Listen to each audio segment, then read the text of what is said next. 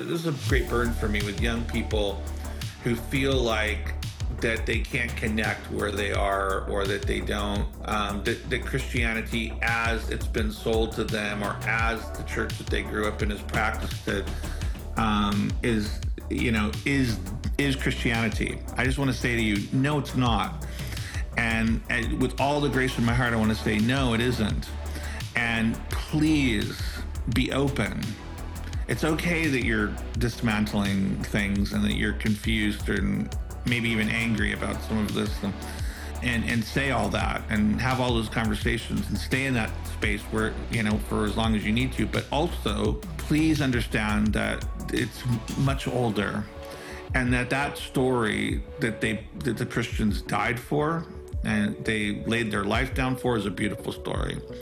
And it's the true story of the world. Hey everyone, Paul here. I'm just so excited to share with you today's conversation with a new friend of mine, Kenneth Tanner. Father Kenneth Tanner pastors Holy Redeemer Church in Rochester Hills, Michigan. His church community is actually a charismatic Episcopal Christian community, which might seem like a combination of words that for some of you feel like that doesn't go together. And that's totally understandable. But as you're going to hear as part of Kenneth's story, these words can actually go together. We can find ways of having these different streams in the broad historic Christian river be a complement to each other. And Kenneth is such an amazing voice, helping people sort through questions about their own faith, broadening their perspectives, and helping them get connected with a much more ancient, rich, and historic Christian story than what maybe many people were exposed to. Kenneth writes about the intersection of theology and our cultural moments over at his blog, which I'll provide a link for in the description of this podcast, but also over at patheos.com. He's also contributed to Christianity Today, Mockingbird, and several other publications as well. If you're on social media, you can also find him on Twitter and Instagram. He's a great follow over there as well. And man, I just can't tell you how much I enjoyed talking with him in today's conversation. Today's episode is made possible without advertisement because of the generous support of listeners just like you over on Patreon. Make sure you stay tuned to the very end of the episode today, where I will tell you a bit more about the Deep Talks Patreon community, a place where you can not only support this podcast, but get involved in discussion forums, monthly Zoom meetings, all sorts of other fun stuff, Q&A episodes, charts, graphs, recommended readings, a whole bunch of other things. So again, stay tuned to the very end. I'll tell you more about that, and hopefully you'll consider supporting. Well, it's so great to be joined by Kenneth Tanner. Kenneth, thank you. I realized as I was looking up your church this morning that you are a Michigander, and I actually grew up. I was born and raised, spent the first 23 years of my life probably not too far from you in the Metro Detroit area. So do you bleed maize and blue, or are you a Sparty, or do you not care at all? We're really transplanted, folks here. Okay. I've been the pastor here for 17 years. I do have my stepfather's family are from Pontiac. And so when we got here, we were reunited with some of our family. But I never, I didn't grow up here. I spent a long spring and summer here when my father was touring as a minister back in 1977, living with them in Pontiac for about 6 months. But I was raised in the South, so and we're from deep South families on both sides, back a long way. And so I spent the first 15 years of my life there, and then 20 years in California, because ministry took my dad to the Los Angeles area, Orange County. So I went to high school, college, got married, had our kids, started doing, had a vocation as a writer. Then from there, that's where I started studying for the ministry, and I was ordained in the 90s. That was all happening. And I spent 6 years on the staff of a magazine in Chicago, and then with my family, and then we moved here. So, been around everywhere. Yeah. And everywhere. I was really fascinated, and this is one of the things I I've been most intrigued by and have been wanting to talk to you about, Kenneth, is checking out your church, Holy Redeemer. You guys describe yourself as a charismatic Episcopal community, which is a unique combination of words for most people. Yeah. And you describe Oxymoronic. it. Yeah, it does seem like that to many people, right? Sure. And then you guys describe yourself as having these values where the reverence for God's presence in ancient Christian worship intersects with the expectation of the Holy Spirit's activity and praise. I'm just taking this from your website here. Edification Yeah. and healing, where sacramental and contemporary forms of worship converge with a passion for Holy Scripture, evangelical witness, and the signs that accompany the gospel. We were talking beforehand, Kenneth, a bit about my story and having this this extensive charismatic background, not just in my childhood experience of church, but even in my early years of being in vocational ministry. As I read that description, I go, this is the kind of church that seems really intriguing to me, one that I don't see a lot of. In fact, the combining of these streams together, at least in American context, seems really, really rare. You've got to have an interesting journey. You've For sure. shared some of it, at least professionally and family-wise, but I'm really curious about your own spiritual and theological journey that would lead you to the point of you're leading and pastoring a community like this. So can you give us a little bit of that spiritual autobiographical information? Yeah, sure. I was raised in the South by Pentecostals, and multi-generational Pentecostals from East Tennessee, which is where the Church of God was formed. And my mother's father was a minister of the Church of God from literally, he pastored churches from the Panhandle to Key West. So my father's people were from East Tennessee, and my parents met in Orlando. But I was raised in a little, Pentecostal church, a Church of God in Orlando, South Orlando, before Orlando is what it is today. And, a lot of country folk, a lot of simple folk, a lot of poor people, a lot of old timers. Old Pentecostalism, especially Church of God, there's a lot of holiness sort of focus, so, you can caricature it and say, no movies, no sports, no makeup, no shorts, right. Were you no able to wear right. shorts? No. Yeah. My mother's generation and her mother's generation were much more severe. My mother, actually didn't put all those rules on us, I think probably because she was raised with a lot of it, the thing that can get lost in all of that is my grandparents and my parents too, where people really believed in prayer, really believed in encountering Jesus in the scriptures, cherished the Holy Spirit.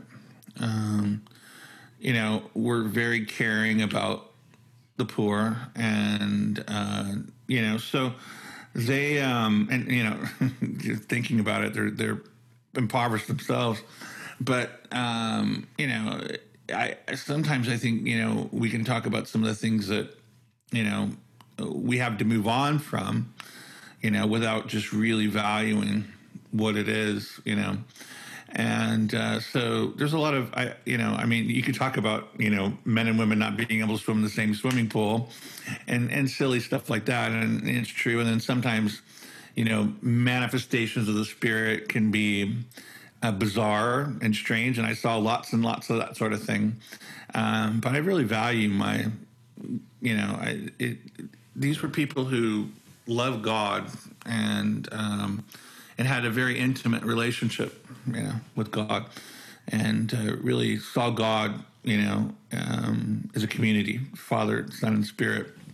Yeah, that sounds like such a healthy appreciation and perspective on it. I know, as I'm starting to get a little bit older here, Kenneth, and have some distance from my own childhood experiences, I'm finding more and more a sense of warmth and appreciation for a lot of the features of it that I actually really miss, in my current context, and even the way we raise our kids. There's certain things about it that you're like, I don't know.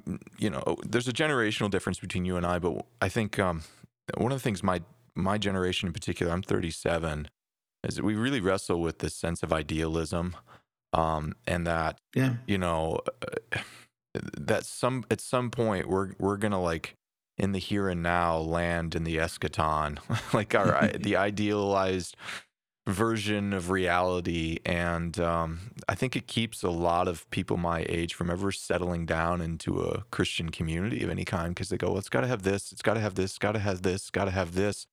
And it's like, there's probably going to be a trade-off Yeah. somewhere, right? And Yeah. a lot of those things I hear you talk about, I was like, I missed that. I had a Yeah. mentor that was in I grew up in a charismatic church, but I had a mentor that was in a deeply Pentecostal church, and there are differences.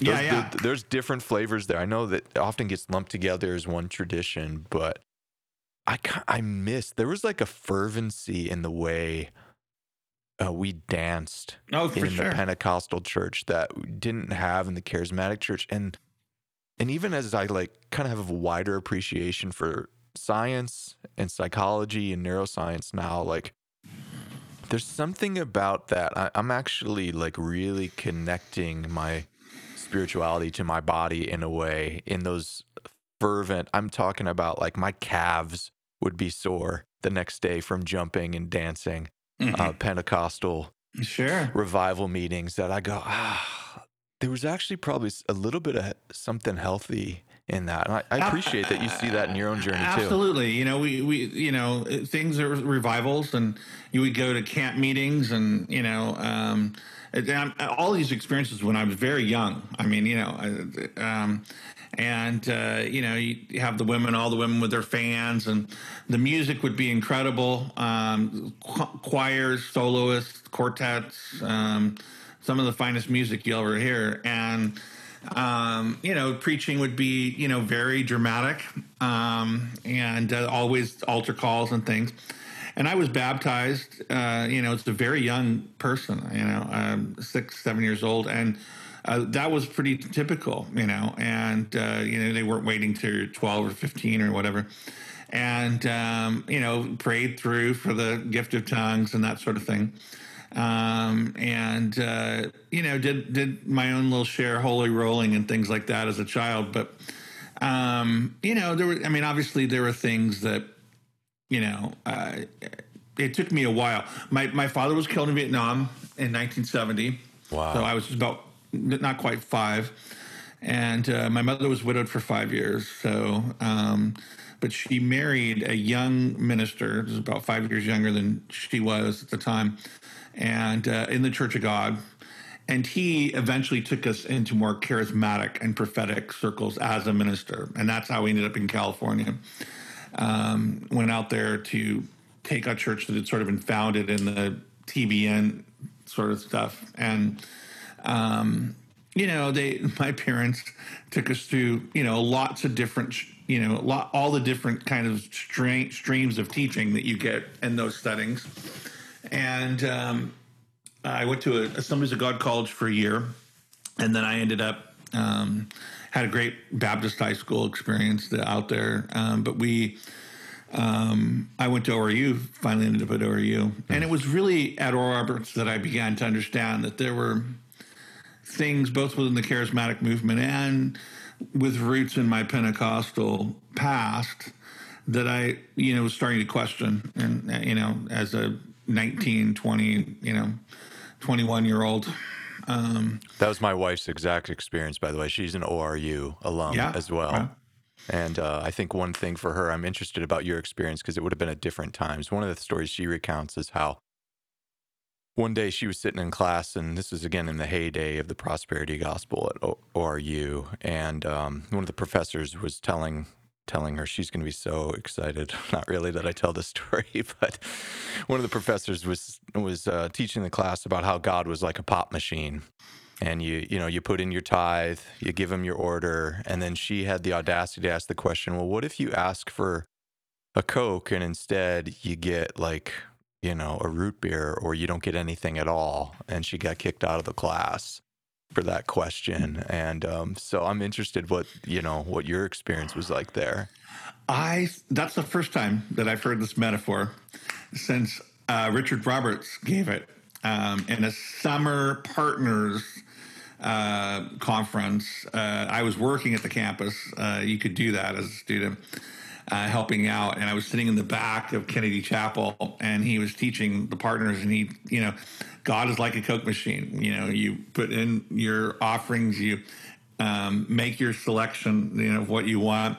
And it was a 3-point sermon, and that you reach down to receive. That was, you got to reach down to receive. That's right. And so, anyway, I bet you that professor got this idea from Richard. But, yes, I mean, the formulaic, but the really, here's the core of it, okay? And this gets to problems in some forms of charismatic religion. Your mother's experiences with Roman Catholic charismatics, and most of my experience with Roman Catholic charismatics, wonderful. I mean, you don't see the kind of, strange teachings that you sometimes get in Lutheran charismatics and so forth. It just really depends. But the kind of sort of free-spirited, independent charismatic world had just some of the craziest stuff. But there's a root issue, I think, and one is, and I'll just tell the story, which I've told before, but it was 1986 January. We were at Kennedy Chapel. The Shuttle Challenger had blown up, and or used a very TV-oriented, closed caption. Closed circuit TV everywhere. So we were all saw it. We get to chapel, mid-morning. Everybody's dreary about what's happened, sad. And the man who was the minister of students for the undergraduates said, we've had this, tragedy that's happened, but we're here to just praise God. That's why we're gathered here. And, they had a couple, literally there was a couple drum sets, not just one, several guitarists, probably 20 singers. The music was incredible there. But they went into a hootenanny.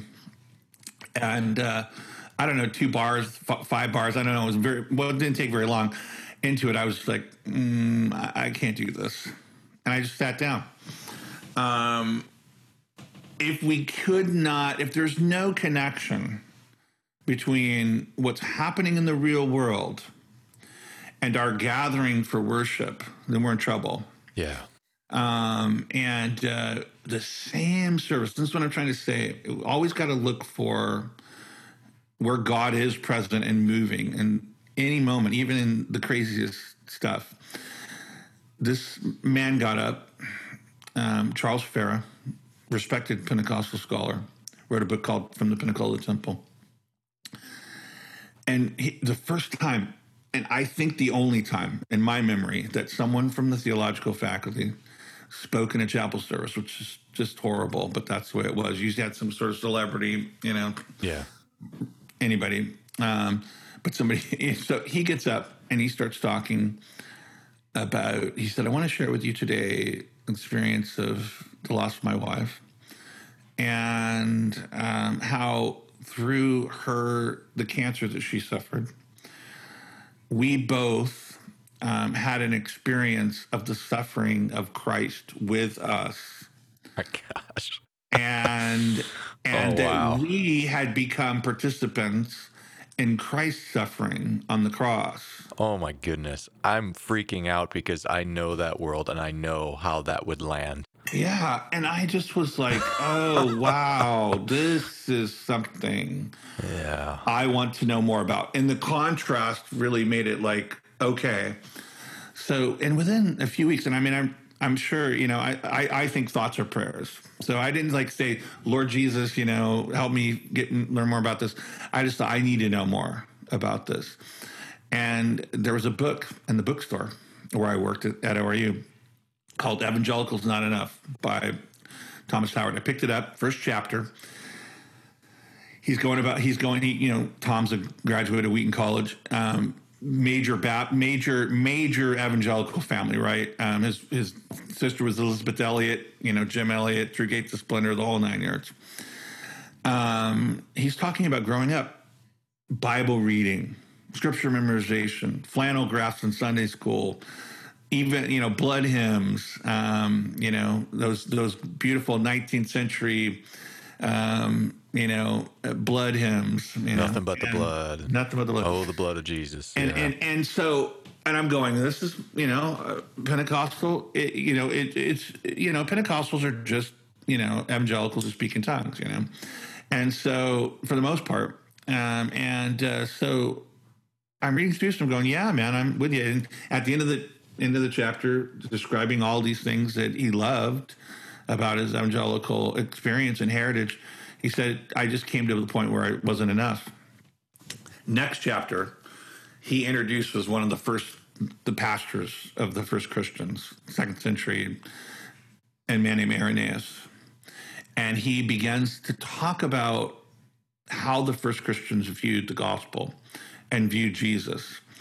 And he said that God created the world good. What a radical idea. And at the crown of his creation, he made human beings in his own image. Didn't speak them into existence. He handcrafted them and then breathed into us the breath of life, and animate clay, right? So from the ground, and puts his image in us, not in anything else in creation, but the human, and that God made us good too, and that he sees the world falling into death. Athanasius says, God doesn't envy anything in existence. His kind of existence. He wants to share his kind of existence with us, and he sees us falling down into death, and even beyond death in the grave to non-existence, the non-existence from which we were called out of, right, into being. And so he falls with us in the Son, and falls below the lowest falling human being in order to get underneath us and then raise us back, not just to the garden, but beyond the garden into the divine life. And that this world is the object of his love. And he wants not as I was raised, and here we're starting to get to the points where there's a difference, is, not that we're to escape the world, but that this world has now been reclaimed, as God's creation, and that he is interested in saving it all, and not destroying it, as I was taught, or that we, it would be destroyed and then, we're raptured out to some other place and so forth and so on. And, I was drug into, when I was 9 years old, I was drug into the church to watch Thief in the Night and scared the hell out of me, and all of that. And so, Chick Tracts and the whole 9 yards. Yeah. So here was something that I really was like, oh, wow. Because there was also an account of suffering, because God becomes human and suffers with us. And so if someone wasn't wealthy or wasn't healthy or didn't have everything together in life or whatever, it wasn't a sign that God, didn't have favor on them. God is with the poor. That's right. And so, it's not just that they didn't hit their minimum threshold of faith that they had to do to kick in and experience the blessings of God, right? Right. It was always either you were doing something wrong, or you didn't have enough faith, So it's formulaic. But here's a God who enters into normal human experience, and we can see it in the Gospels: anxiety, hunger, thirst. And anxiety. I mean, people think anxiety really, in the garden. What else is that? But the human anguish of knowing what he's going to face. The God who's asleep on a boat. So this is real human. He doesn't stand outside the human experience of contingency and suffering, but draws near to all of our experiences of what it means to be human. Is acquainted with everything, and so that just set me on a journey from that moment. And there was a man named Bob Stamps who wrote this wonderful hymn called God and Man at Table Are Set Down. If you've never heard it, check it out. You'll love singing it with your congregation at communion. But he was holding Vesper services on Sunday night. I started going to those and encountering Christ in bread and in wine with my Lutheran and Catholic and Episcopal and all, the students that were from, because, ORU is wildly ecumenical school. I mean, it was the charismatic university, and the charismatics had come from all the different churches. So back then it's had a lot. And I'll just say this too. My academic experience at ORU was incredible. I mean, the culture and lots of other things I can make fun of. But, they had an amazing faculty. People had given up positions at Brown and Missouri and other places because they had been involved in this charismatic experience in the Presbyterian Church, Lutheran Church, wherever they were. And they gave up everything to come and be part of this, cutting edge school. And they didn't know. I mean, they didn't know a decade later it would be caught up in the Word of Faith thing or all this kind of stuff. They still, had fairly standard, Christian roots. Totally. I read Heschel and we read, Joseph Lynch and, Flannery O'Connor and Thomas Merton and, wow. It was, they're fantastic faculty. So Robert Alter, it's unbelievable. Some of the people that we read when I think about it, wonderful, but it just shot me into, there's something more. Love my Pentecostal heritage. Yeah. But there's much, much more. And so, I began to read and to talk with people. Robert Weber became a friend who was at Wheaton College. That's awesome. Yeah. And he's the one who pointed me to Tom Oden. And Tom, I started working with Tom, and it had a small role in the ancient the Christian Commentary on Scripture project. And he took an interest in me as a young information young man in terms of ministry. And so I began studying, and reading and learning more about these first Christians. And this has been my abiding interest. And it's all of those things that kind of led me into the kinds of worship and practices. And it's an ongoing thing. Just in the last year, I've discovered, Lectio in the last 5 years and using that practice, something I wasn't doing the first 20 years of this journey. So your story excites me so much, Kenneth, because I share so much resonance with it. And it's really the narrative arc that I try to push others to, or at least invite others to explore when they are going through moments in which their faith feels like it's collapsing, whether it's because it's been in contexts where there has been improprieties, right? And there's legitimate hurts there, whether they've seen moral failures. I've seen that, felt that stuff firsthand too. Yeah. Whether it's just been that the Christian narrative that they've received can't deal with their own meaning making experience in the world. There's too much cognitive dissonance. It feels so. The place I always begin when I'm sitting down with somebody is to say, okay, these are really good questions that you're going through, and these are real legitimate hurts and experiences.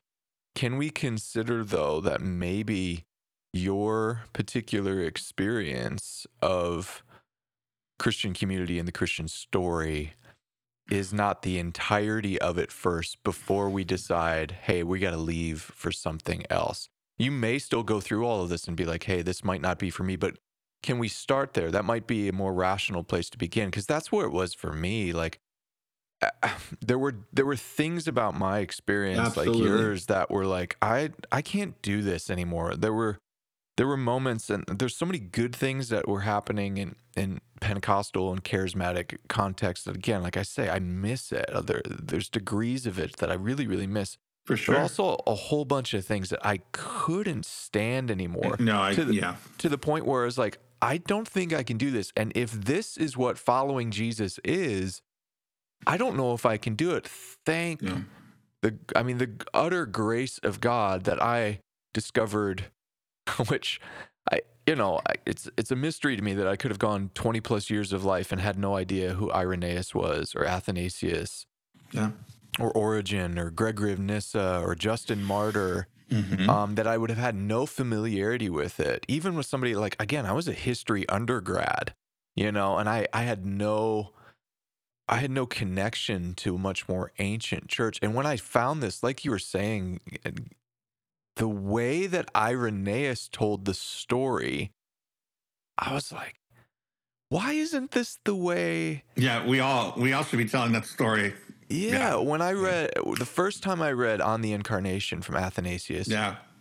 I was like, first of all, there were points of harmony and resonance. When I got Yeah. into reading the more Eastern traditions that focused on theosis, I went, oh, Yeah, there's a lot of actually connections. there's a lot of connection here. Like, we had this really Yeah. strong emphasis on communion with God.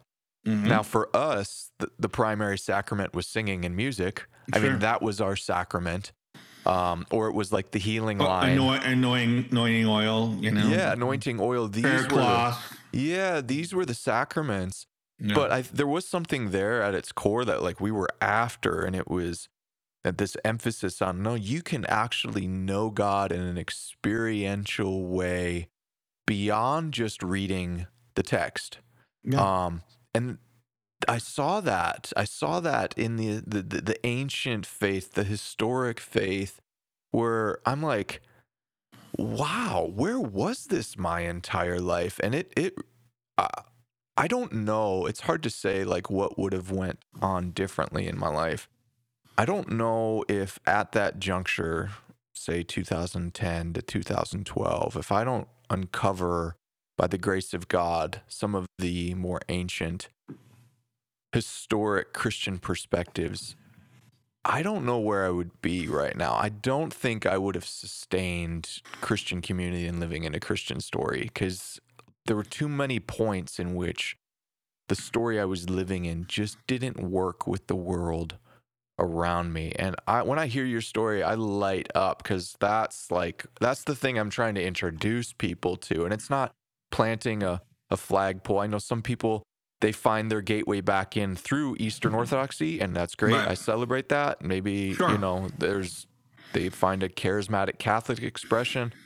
I celebrate that. I'm not in either one of those camps. I find a lot of value in it. But when I hear your story, I go, oh, praise God. Yeah. One of the things that Robert Weber would have loved about now, and in the last, we lost him too early, but Yes. what he would have really loved is, because he was never interested in making Anglicans out of everyone, Right. Episcopalians. My friend John Bear, he's not interested in making anybody Orthodox. He's interested in the vision of Christ. Yes. And he like I am astonished by Jesus and the witness to Christ that is present in the saints and in the traditions of the church. So, for Robert, it would for Bob Weber, it would have really been wonderful to him to have a congregation like yours start taking Lent seriously, to practice Advent, to have a more frequent participation in the Eucharist, to begin reading the text of Scripture with the whole church. Renewal in individual congregations is not about a destiny and Catholicism or Orthodoxy or Anglicanism or whatever, but it could also really cross-pollinate and Baptist communities and independent communities and free church communities. He's been so excited about what's happening, and so am I. For the listeners that aren't familiar with Robert Webber, I mean, he's played a huge role in my own formation and in my vocation. Like what I Yeah. do essentially is I feel like I'm always just stealing his ideas Yeah. and trying to put them into practice in our own church community. But I don't think I've ever really talked about him on this podcast. For listeners that aren't familiar with him, of course, like maybe the term ancient future worship is something that That's is him. associated with him, Wow. right? Can you maybe explain a little bit more about who Robert Webber was? Yeah, well, I mean, just first of all, I mean, he writes for the plumber, and he writes for the carpenter and the nurse and so forth.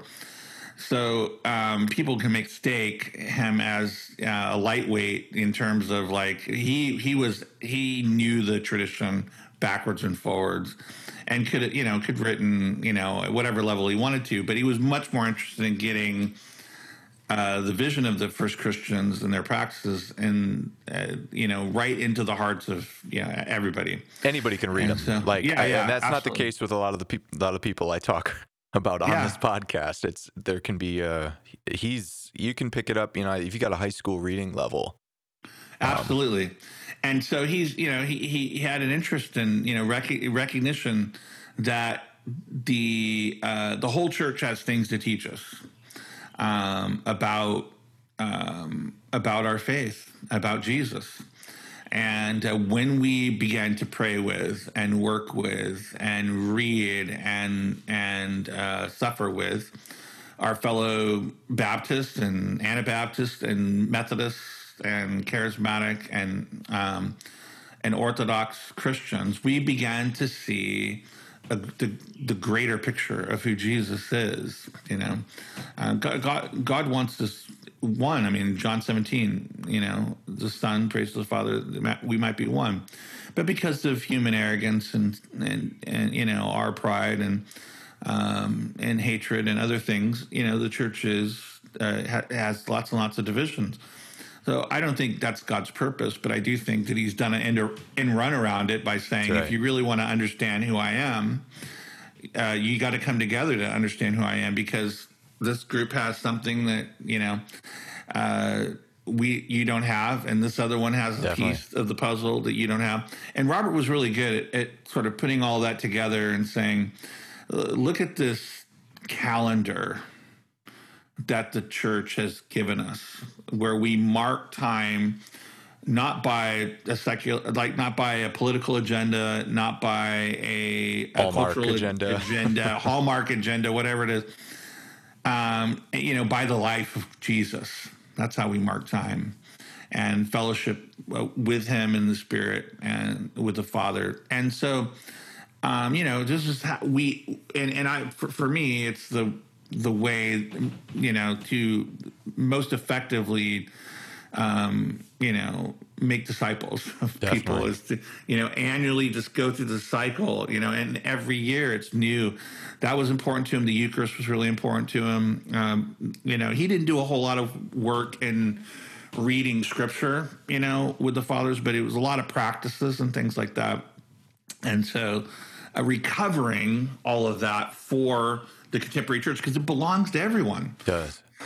The church was undivided, so this belongs to your evangelical free community as much as it belongs to the Orthodox. It belongs as much to the Russell Moore Baptist as it does, the John Piper Reform crowd. Yeah, even just incorporating, even if you're in a church context that has never practiced Advent or Lent, and maybe, again, like the Free Church has this sort of tradition of being like, hey, we broke away from the state churches that were doing, liturgy better than anybody else was doing liturgy, and look how messed up they were. And it's like, well, we don't have to throw the baby out with the bathwater, just like I don't throw out the good things that I experienced in my Pentecostal and charismatic experience just because there was a bunch of other messed up stuff there as well. And so if you're in a church context like that, like when I stepped in here 3-4 years ago in this context, it was like, okay, I want to maybe help us see something that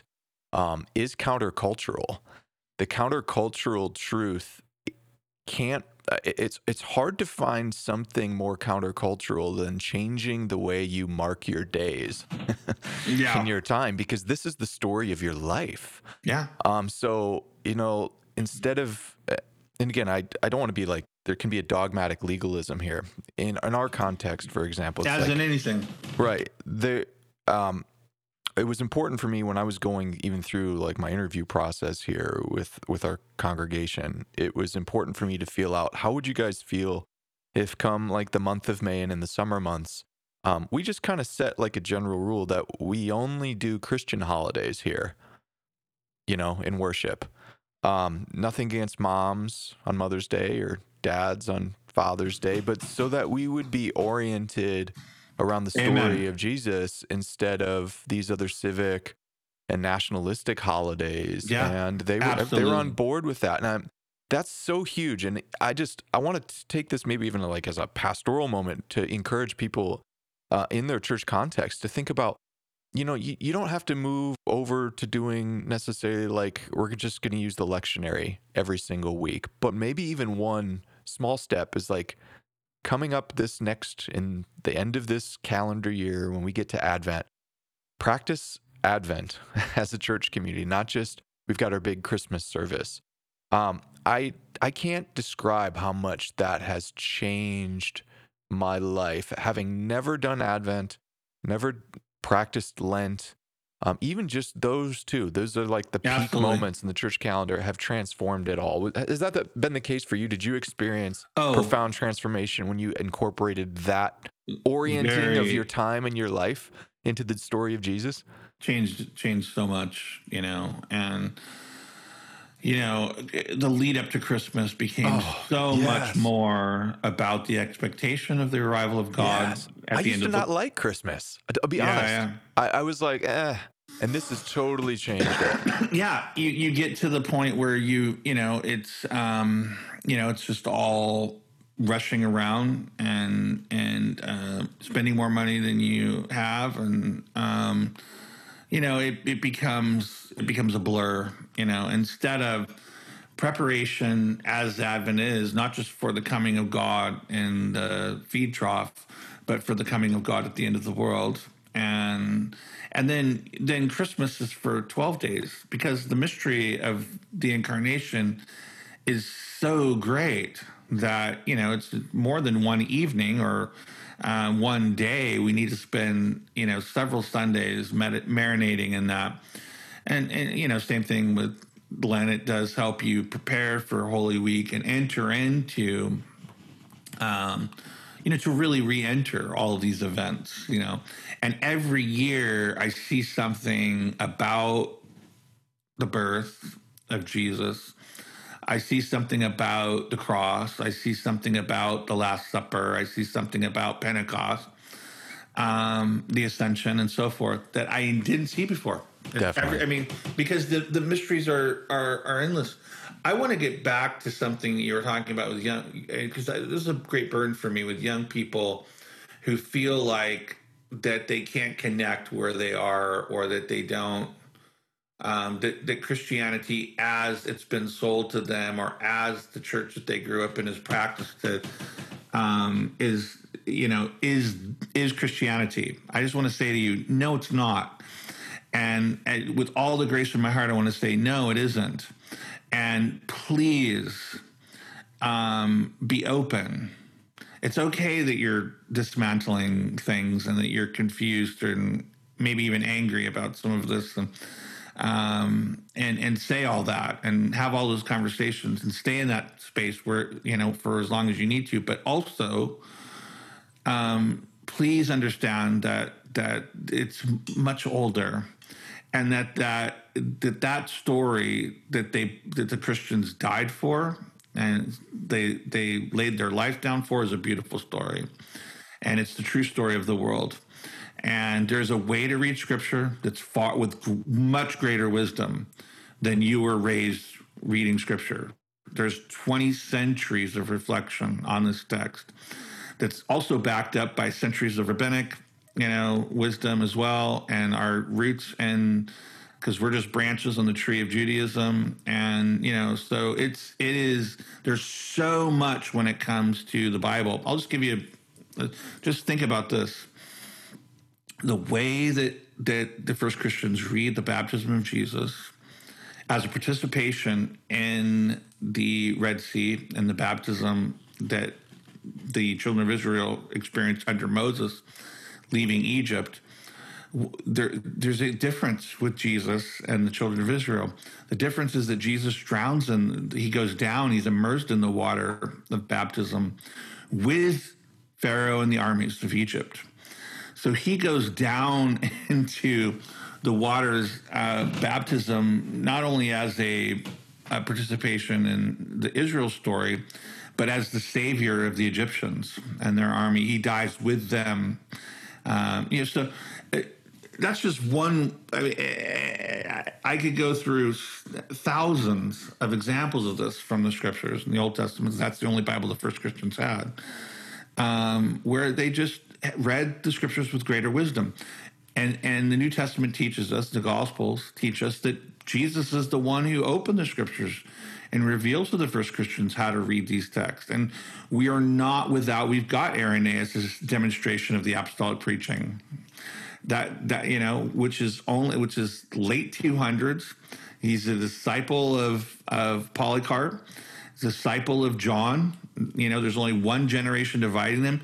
And in that work, he goes through lots and lots of the Old Testament and describes this is how it relates to Christ. And then when you start reorienting in that way around scripture, around what it means, who Jesus is, what it means to worship, you'll get on fire Totally. for, and not just to figure out the atonement theory, the right atonement theory, that's the whole of the gospel, which right.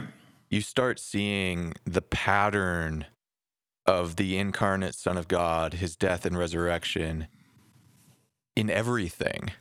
I can't tell you even how much the church fathers, and being rooted in a much broader historic Christian understanding of the Christian story, woke me up to the goodness of God in the sciences. It dealt with that pretty explicit Gnosticism that was part of this world, which was like, and I know you've written about this before, Kenneth, but there's this deep Gnostic story that has somehow crept into so much of evangelical culture. And it's got us believing that the story starts with darkness and sin instead of starting with the goodness of God and the goodness of what he has made. And then the result of that is like there's so much, it's like the demigod, the fallen demiurge is really the boss of the world. Nobody actually says that, but that's what it feels like when we start adding up, well, I can't trust science because all the scientists in the world are all atheists and they have an out against the Christian story. And so, even when I'm doing something like not simple to me because I'm not a scientist, but to a scientist as like carbon dating, there is some, demonic deception going on there. I mean, it really, really makes it hard to engage with the world around you when you presuppose that it's evil. And you have to get actually some sort of kind of like secret knowledge that no one else has access to. That's in a way, the way it almost felt like the Christian story was framed. And when you look back on the Gnostic heresies, you're going, holy cow. This way that the story was framed by the Gnostics actually sounds in some ways more akin to the ways I've heard the story, which was like, well, special revelation. You have to have special revelation because everyone else, even those scientists, the mathematicians that are doing 2 + 2 = 4, they're in the dark. And only you can actually see that 2 + 2 = 4 when you get illumined and you've been regenerated. And it's deeply Gnostic. And then it gets really conspiratorial and weird too. It's really hard to live in the world that way. Yeah, and so the gospel's public. Yeah. It's available to everyone. Yeah. It's not a secret. The way our particular culture, I can't speak for other countries, but is energized by the conspiracy theories is very much like Gnosticism. I've written about this. The idea that you have information that no one else has, and that's what gives you a special vantage point on what's really going on.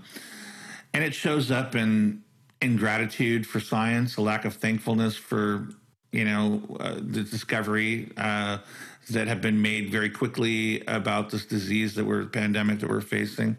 Recognizing that whatever knowledge we have, and who knows, I mean, we're still in the middle of this thing, and but just Christians ought to be the ones who have some trust in God and have some trust in human intelligence and have some trust in their neighbors, and also are able to have gratitude for discoveries that maybe have saved lives,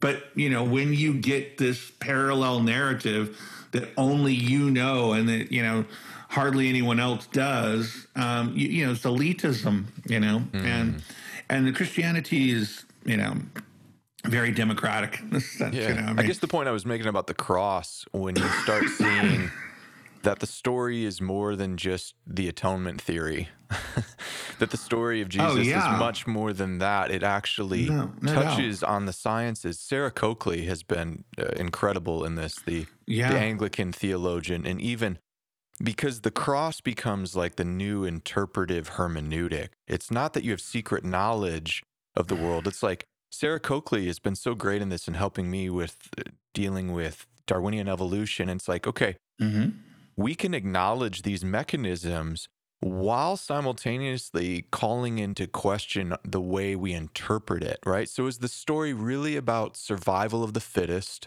Is it about, whoever becomes the alpha runs the world? Or can we actually use and take a more critical look at the evidence, which is happening a lot more in game theory? I just read an excellent book a couple months ago called Survival of the Friendliest, written by a biologist who did extensive research and has got some incredible evidence to show, we really need to question this idea that it's only the strong who survive. And what's actually promoted our species as human beings was cooperation, was altruistic behavior, was the ability for us to delay gratification, to actually lay down our lives for other people. And you see that, and I go, it's the mystery of the cross. It's the beauty of the cross in all of the world. And it's I don't think I see that without the reframing of the story by people like Irenaeus, who had no idea of our modern science, or Athanasius, right? But that true story, you said something like this. Maybe I imagined this, but I love this phrase. I think you said it's the true story of the world. Oh yeah, it's the true story of the world, and it doesn't matter. Like, it just wasn't in the mind of people living at the time of the first Christian, Christ were in the world, to think of creation as a literal 7 days. And so when we teach our young people in the church that their faith is in a period of time in which God creates, rather than there's a creator who makes all things from nothing and who loves the world, that's our faith. That's what the creed tells us, and the mechanisms and the timing and everything. Paradigms on that are going to shift. They have over the centuries. All of what we believe right now probably will shift here and there and so forth and so on. But whatever the case, what we believe is that there was nothing but God, and that out of the love of God, he created the world. And, you look at something like the Big Bang, it sort of sounds like it. I mean, there was nothing, and then all of a sudden there was something. But, it's a theory, right? Our commitment is to a personal God who makes the world from nothing and loves the world. And if that took 13 billion years, or could he do it in 7 days? No doubt in my mind. Yeah, sure. Sure. So, but we get hung up on all of these things, and that's not the only thing we get hung up on.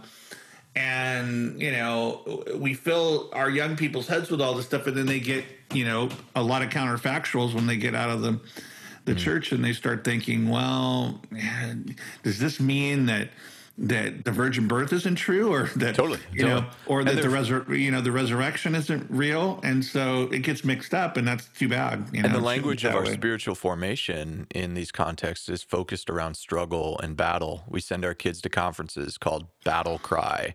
We always talk about defending the faith, or even language like we're out there to win souls. Yeah, it's that's all formative. It's spiritually and psychologically formative language that we use. And then, I know this because I grew up in a K through 12 Christian school. I taught in K through 12 Christian schools for years. And there's a lot of good that happens there. But that narrative, that culture war narrative, the semi-Gnostic, if not full-on Gnostic story, sends people out into the world going like, I can't trust anybody. I know I'm still working through social anxieties with people because I felt like my interaction with somebody who wasn't a Christian, not just a Christian, but wasn't a Christian like I was a Christian, required me to either be in a mode of debate with them or to try to win them over. So, I joke about this, but, even my passing conversation with the clerk at the grocery, the grocery store as I'm running my grocery goods through the checkout, I felt, and this seems so silly to some, but I would feel an immense sense of anxiety even about that interaction, because I really felt the weight of the world was on my shoulders to either bring the secret knowledge this person needs in the 15 seconds that I'm going to be engaged with them, or I'm going to have to defend my turf. It's just not a good mode of being and engagement with the world. And it doesn't seem like the mode of engagement and being that Jesus had, or the early disciples and the apostolic witness. And that should be a red flag to us too, as well, shouldn't it? Yeah. I mean, the story of the world that begins with this one who shows up in the feed trough in Bethlehem is of a God who has already related himself to every human being before we enter their story. Your grocery clerk is already related to God in two ways before you showed up with your lettuce and carrots and stuff forth. God is his creator, or her creator. And they can be running from that. They can be in denial about that. They can, sort of be agnostic about it and indifferent. But our story is he is the creator who loves them. Also, God has related himself to the grocery clerk because Jesus is the human brother. That's right. Of this person. Again, they can care less about that, or be angry about it, or but it doesn't matter.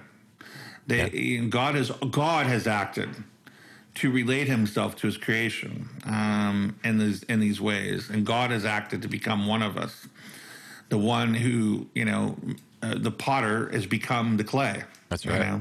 I mean, that's Athanasius, that he took on not just an individual human nature, but there's a universal human nature that we all share in, that Christ has participated in. That's the only way that we can become eternal people, is through union with that universe. Otherwise, he'd have to be me. He'd have to come as Kenneth Tanner. He'd have to come individually.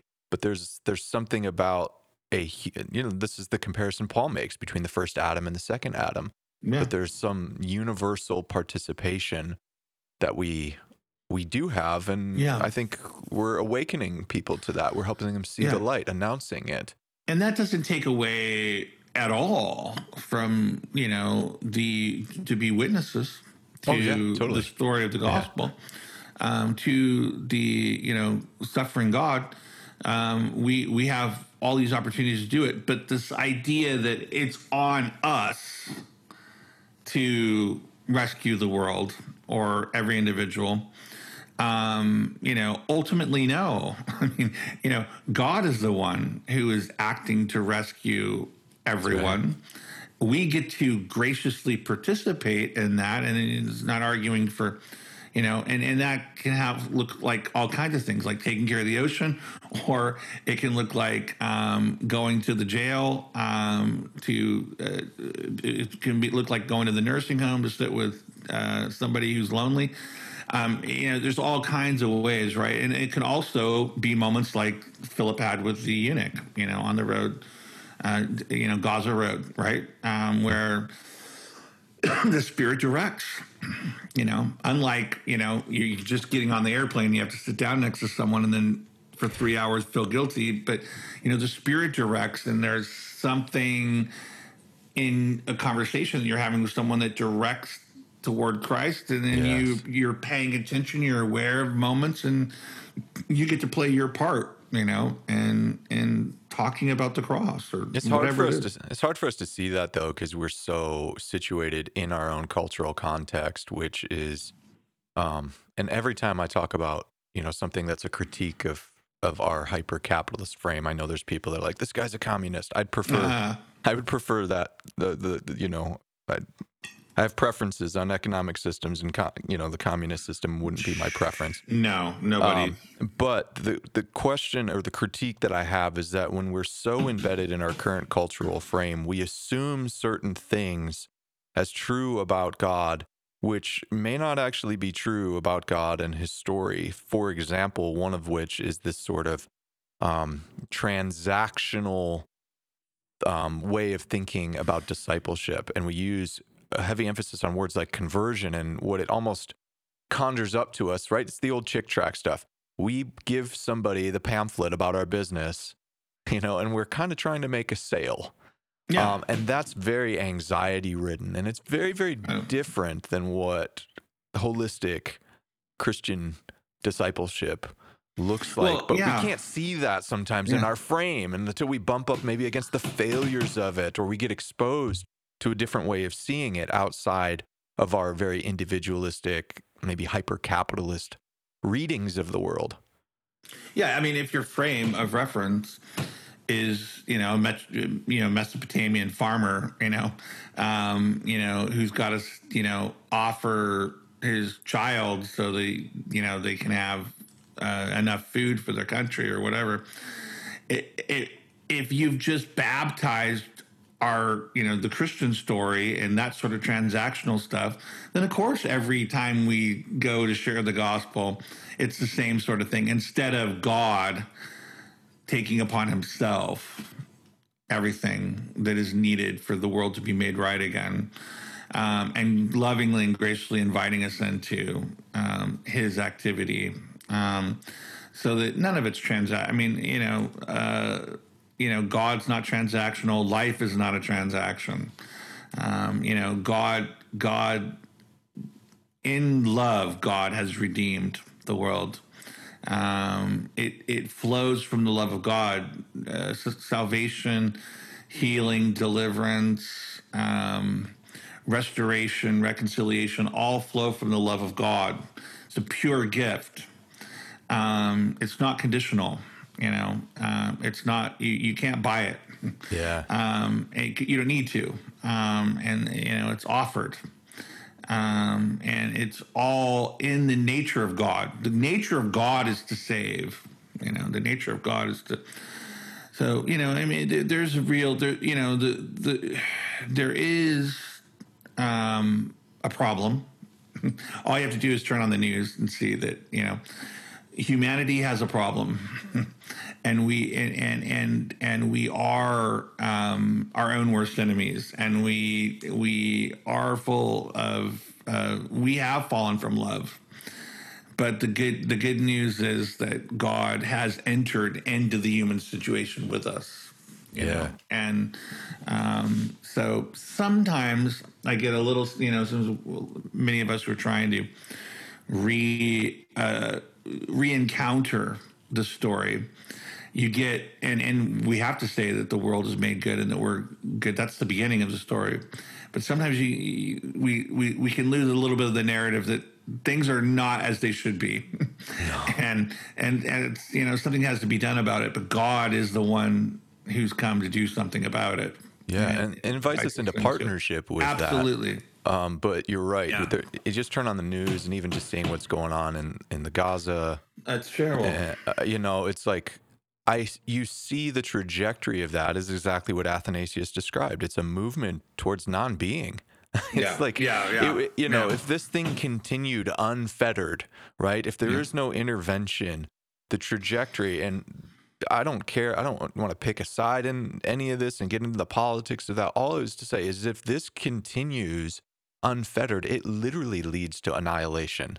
It literally leads to non-being. So you're right. All we need to do is turn on the news and to see that. I'm really curious. I wanted to pick your brain about one other thing, Kenneth, and it is something else that brushed up against. I realized you've written something recently, and it brushed up against some really deep spiritual formation in me. Some that I would say right now, is unhealthy. You wrote something maybe last week or 2 weeks ago on your blog, and you shared some of it on Twitter and some other places where you frequently share thoughts, calling Christians to think about what God might be doing in the world 8,000 years from now. And when I first saw that number, it's funny because I don't anymore. I would tell you that I don't have an anticipation of the human story, this age coming to an end in my lifetime. But I realized, even as I read that, how much it instantly brushed up against decades of thinking that it could be tomorrow that the whole story wraps up, and all the associations with this kind of dispensationalist eschatology that was so much part of our cultural programming, to think, boy, the world's going to hell, before the story ends. Either we're getting pulled out of it and he's leaving it to go to hell, or we're going to be stuck here as it all disintegrates, and we got to deal with all the all the ridiculous, Christian fiction end time stuff about computer chips and all of that stuff. I felt that brush up in me, and I was like, oh, that's still there. Maybe I don't have an imagination enough to see and to think deeply about what would the goodness of God and the unfolding of his story look like, and what would my participation in that story look like if we were around for another 8,000 years. I haven't, up until honestly the last few years of my life, even thought about that. It's been so just this generation, right? This is the generation the Lord's going to return. So put all your chips on the table right now. Take ridiculous risks that might be short-sighted. I really wrestle with that. And I was even telling last week or 2 weeks ago, those that listened to the conversation I did with Ted Kim and Andy Squires and John Mark McMillan, I legitimately did not believe as a young person that I would live to see this age that I'm at right now. Yeah. I had no vision for it. And I feel like I'm recouping that. That's nobody's fault. I'm not putting that on anybody. I think there was a lot of people in that cultural context who felt that way. And I feel like just now I'm starting to think about what would it look like to take seriously that I'm called to bless the world and participate in God's unfolding story in a way that has like an 8,000, 10,000 year view to it. Can you flesh that out? What you were going through as you were thinking about that for people? Yeah, my son is really interested in what he believes is an arc of nonviolent sort of revolution that's been occurring in the world in the last several decades. And people are seeing more and more that it works, like what happened in the Ukraine and so forth. But I do think when we get back to Irenaeus and we begin to think about the nature of humanity, and that we're not, there's one human nature that we all share, right? You start looking at somebody like Alexander Men, who's a Russian Orthodox martyr during communism. He was like, really, Christianity has only taken its first steps, in the world after 2,000 years. We're still really, as a race, we're still Neanderthals, when it comes to like entering together the humanity that is modeled for us in the person of Jesus, you know. And so God's patient, So what if it is like, if he really is waiting for a mature bride, but it's not just like the bride of one particular moment in time, but like all of us together, coming to a place where, we've reached that maturity as a process in the spirit. And so, you can see, I mean, if you're fair, there's all kinds of problems in history, but you can see where the gospel has changed over centuries, how we think about the poor. Definitely. How we think about the sick, how we think, how women are, viewed, how children are treated, and so forth and so on. And it's not a perfect story. It's all kinds of problems, but you see a kind of arc, a gradual healing, a gradual restoration, a gradual conversion that's going on, not just for us individually, but for the race. And so I was just thinking, like, what if the church does last 10,000 years? That was the number that came into my head. So I said, what's the church like 8,000 years from now? So, we'd be the first Christians. I'm always talking, people like to use the word patristic or ancient Christians or whatever. I just like to call them the first Christians. And these people, for me, the last, first 500-700 years of the church, right? But if the church is 10,000 years old, they'll be thinking about Paul and Kenneth and C.S. Lewis and Augustine and Luther and Calvin and Cyprian and as the first Christians. Like, we're the first Christians. It's one little 10,000 years. Yeah. Right. So, like, see how all the stuff they worked out over 2,000 years and so forth. I don't know. I think every generation of Christians has always thought they're the last generation of Christians, and it's just, that's not been the case. So, God seems to have a lot of patience.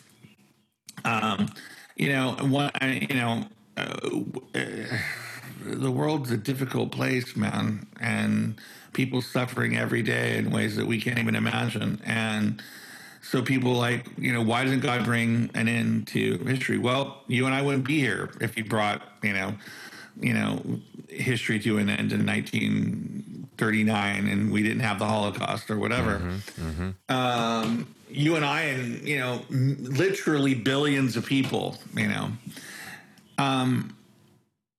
who's to say, when God's family and, the people who are supposed to dwell forever with God is complete, And so, who's to say that, somebody, 300 years, 1,700 years, 3,000 years from now, isn't really intricate to God's wisdom and plan and so forth and so on. So how do you think a sort of outlook like that would change the way you live your life or you do church ministry?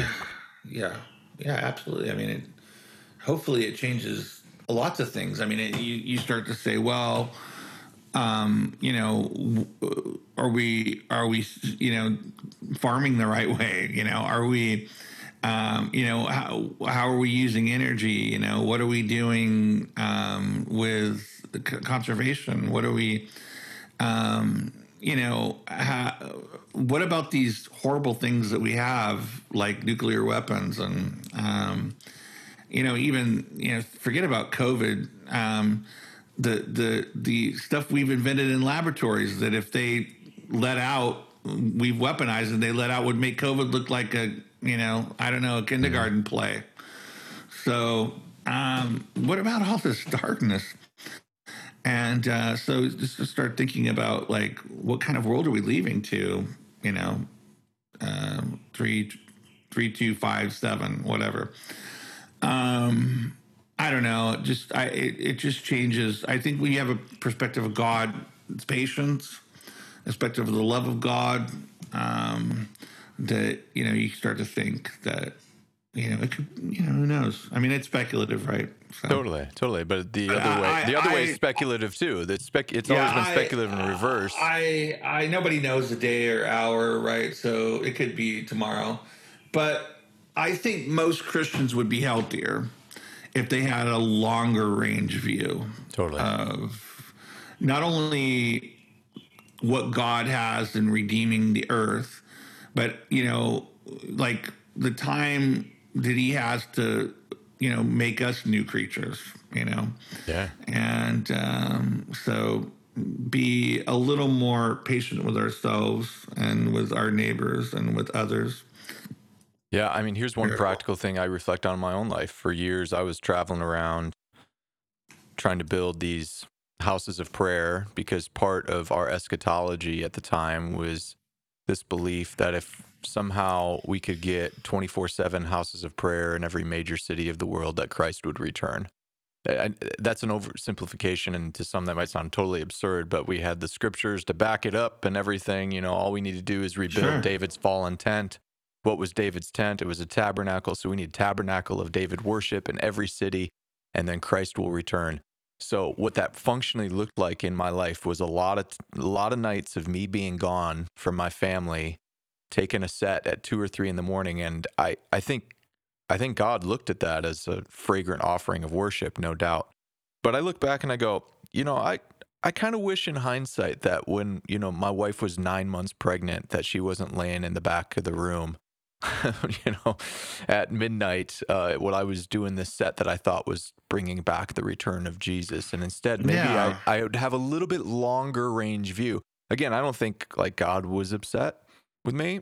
We've worked through that, but to think about ministry, to think about the ministry of the gospel in the world in a way that's not so fast food, that's not so, hot pocket. Let's just pop it in the microwave here for 2 minutes because we got to get this thing done right away. But to have a little bit more vision for, at the very least, like our grandkids, generations, and beyond that, what kind of sacrifices in the now do we want to make for that kind of future? And I do think you're right. It's speculation, but I think we've done enough speculation on the other side. Yeah, for at sure. least for balance sake, we go, well, we need to also equally speculate the possibility that, especially when we think about the grand scale of human history, not just human history, but how long God's been working on this planet, even long before Homo sapiens were a species. Like, we're just a blip on the cosmic timeline radar, and I have no reason to believe that it has to be in the next 100 years that we see the end of the age and the story come to its completion. I mean, I do think, God, there is, God wants to bring a fitting in to history, and He will, and it's the only way God can rectify, everything that's wrong. And we pray, Maranatha, Lord, come. But it's also, we did that as people who weren't expecting Him to show up at Bread and Wine every Sunday. Yeah. We did that as people who weren't expecting Him to show up in the prisoner that you visited. We're people that didn't expect God. So God is always showing up, He's always coming. There is and will be, there will be a moment where He comes with all the hosts of heaven, and the end, God, the New Jerusalem descends out of heaven from God, and God's dwelling places with men and so forth. So that's going to happen. And it's not a metaphor right now. but all of that focus can keep us from not only from thinking about what it means to have a sustainable world, the next 500 years, 1,000 years, 2,000 years, but all the moments that Christ is coming at us all the time, in the world around us right now. That's right. That's right. And so, well, Kenneth, I've really enjoyed this conversation. Thanks for taking the time today. And I hope we get to do it again in the near future. Sometime. That'd be beautiful. Well, thanks again. I'm going to put in the description of this podcast while you guys are listening ways that you can connect. And, if you like what Father Kenneth has to share today, there's other places he's frequently sharing his reflections on the good news and the true story of the world. I love that. I'm going to steal that phrase. Thanks, Kenneth. Thank you, Paul. It's wonderful to be with you. Well, I hope you enjoyed today's conversation. Feel free to reach out and connect with Kenneth Tanner in all of the available links that I provide in the description below. Again, this podcast can't happen without the generous support of listeners just like you. I'm trying to give away to people the sort of theological and philosophical education that I wish I would have had 15, 20 years ago. It would have saved me a lot of headaches along the way. We have thousands of regular listeners all across the world, and I'm just looking for 300 supporters. Right now, we're about 1/3 of the way. I think we have 105 supporters on Patreon. And this summer, if we got to 300, that would be remarkable. That would be great. That would help me get to the point where I can sustain doing weekly episodes to also be able to add some more of our discussion groups as well. Right now, we're just doing one monthly discussion group, but as that group expands, I'd love to do more of those. There's also so much on the video side that I have dreams of doing, and just could use the support in order to be able to pull that off and to set aside more time, attention, energy, and financial resources into doing it. So thanks for considering supporting. There's a bunch of things that I think make it worth your while. Again, we have our discussion forums that we do for each episode, and the quality of conversation that happens on those discussion forums is really good. It's excellent. I learn from listeners, from people just like you all the time in those forums. We also have the monthly Zoom group hangout calls. There's also opportunities for, one-on-one Zoom calls together, conversations, plus bonus Q&A episodes, a bunch of things that I would hope would be worth your time and be something that would help you continue to grow. Finally, I want to give a special thanks to Clint, Jesse, Anders, BJ, Carolyn Simpson, Carolyn Ruth, Eli, Elise, Dr. Jim, John Michael, Johnny, Josie, JT, Justin, Lola, Luke H., Michael Hawk, Michael Hernstein, Michael Peterson, Mike Thomas, Paul Spencer, Paul Reese, Peter, Rob, Sam and Nicole, Sam P., Sarah R., Sean C., Stephen M., Taylor S., Tim K. Thank you all for your generous support. I hope that many of you will be able to join us for this month's Patreon group Zoom discussion. I think that will be happening. I just posted it on Patreon today. It'll be happening on May 30th at 8 p.m. Central. So hopefully you guys can set aside some time for that. And I hope I can chat with you all then. Until then, feel free to reach out to me in the discussion forums. You can reach out to me on Twitter or Instagram as well. You can find a link to my Twitter account in the notes of this podcast as well. And until next time, we'll talk again soon.